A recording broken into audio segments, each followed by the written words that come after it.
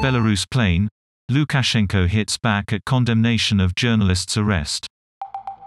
As Western pressure grows, Alexander Lukashenko says his country's critics are strangling Belarus.